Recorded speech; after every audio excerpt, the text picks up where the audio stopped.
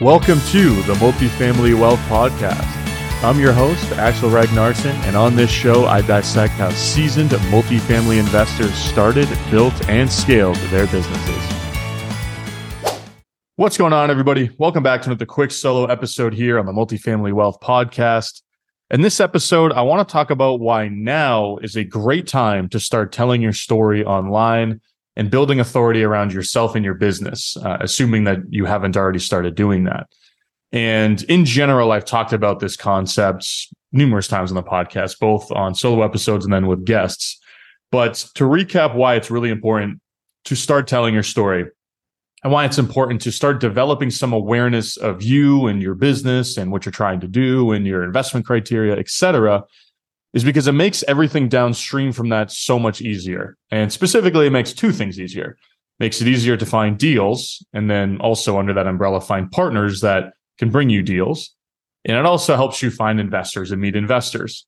And it's something that I'm very happy that I started doing a few years ago, both through Instagram and the podcast, because it's resulted in a lot of business in terms of finding deals, finding partners, identifying opportunities, and then also finding investors and building our investor base.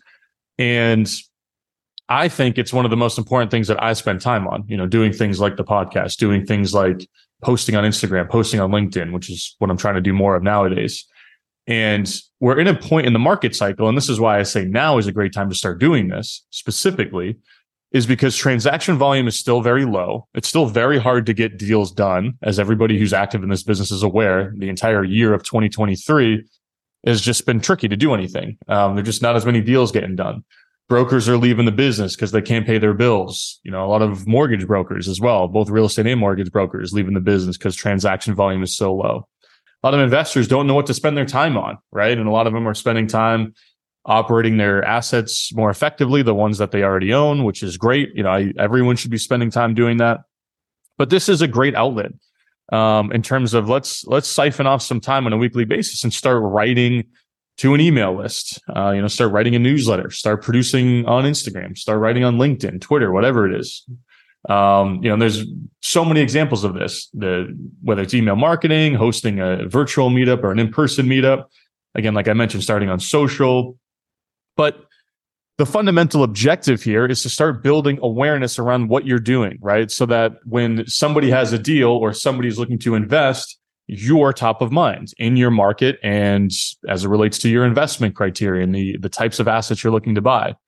I would like to think, and I can't be the judge of this, only other people in the market can be a judge of this, that I'm relatively top of mind for folks that are doing deals in New Hampshire. I like to think I see a good amount of those deals, right? And at least that's what I'm working towards by being active in all of these different channels. And it's easier to do that when there's less deals to work on, which is right now. And then the other reason that now it's a great time to be focusing on this is because once deals are easier to do and there are more deals transacting and deal flow opens up, very generally speaking, for all investors, you want to be in a position to capture some of that deal flow. You don't want to be passed by everyone who's already done all of the things that I'm talking about. And again, it's the 80-20 rule. 20% of the investors in a given market are going to be doing and seeing and transacting on 80% of the deals. And it's likely in most markets that it's even the 15-85 rule, the 90-10 rule, where 10 or 15% of the investors are doing basically everything. So you want to do everything you can to put yourself in that position for when deal flow opens back up. And the other important thing to note here as well is that you're going to need money to capitalize on these opportunities. And right now, capital is very hard to raise, right? And in times where deal flow increases and the market is more turbulent, both in the way of prices coming down and operations becoming more challenging and money being less abundant in the system, basically the exact opposite of what was happening from 2018 to 2022, really from 2016 to 2022, where stock market's going up, crypto's going up. There's all this stimulus in the last few years, and money is extremely easy to find, and debt is low, and lenders are all bullish on the asset class and lending in general, and money's really easy to find. That's what pushes pricing higher. Real estate pricing is a function of the capital markets, right? But when a real estate market adjusts, and you go back and look at history, right? 2009, 10, 11, 12, money was really hard to raise and to source on the debt side, which meant pricing came down. The harder it is to find money, to capitalize a real estate transaction, the more of an effect it has on the value of the underlying real estate. So we're in a high interest rate period on the debt side. Investors are not as optimistic about investing as they have been the last couple of years. It's harder to put money together to buy deals. That's an undisputed fact right now. And when that happens, there are less buyers, and that's what brings the deals. But again, when deals are easy, money's hard. That's the equation. So you want to put yourself in a position to where you are able to more predictably raise capital, more efficiently raise capital for the deals that you're pursuing.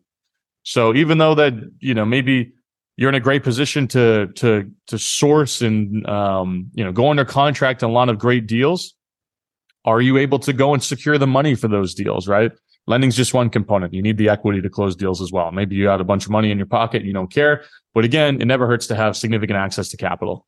And that's really why I'm trying to become more active on social now, is one, because it's an outlet, given that we're doing less deals.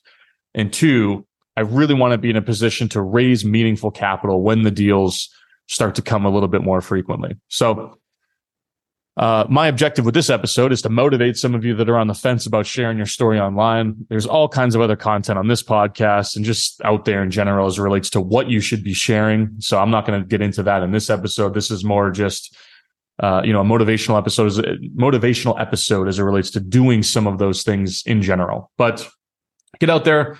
Start sending content to your email list, start posting on Instagram, start posting on LinkedIn, host a podcast, host a meetup, whatever. Start telling your story so that it makes all of these other things easier when deals are easier to find and money gets harder to find. And appreciate you all for listening. And if you haven't already, please consider leaving the podcast a rating and a review. Helps the show get noticed by more folks. And send this to somebody in your network if you think they'd enjoy it. But I'll catch you guys on the next episode.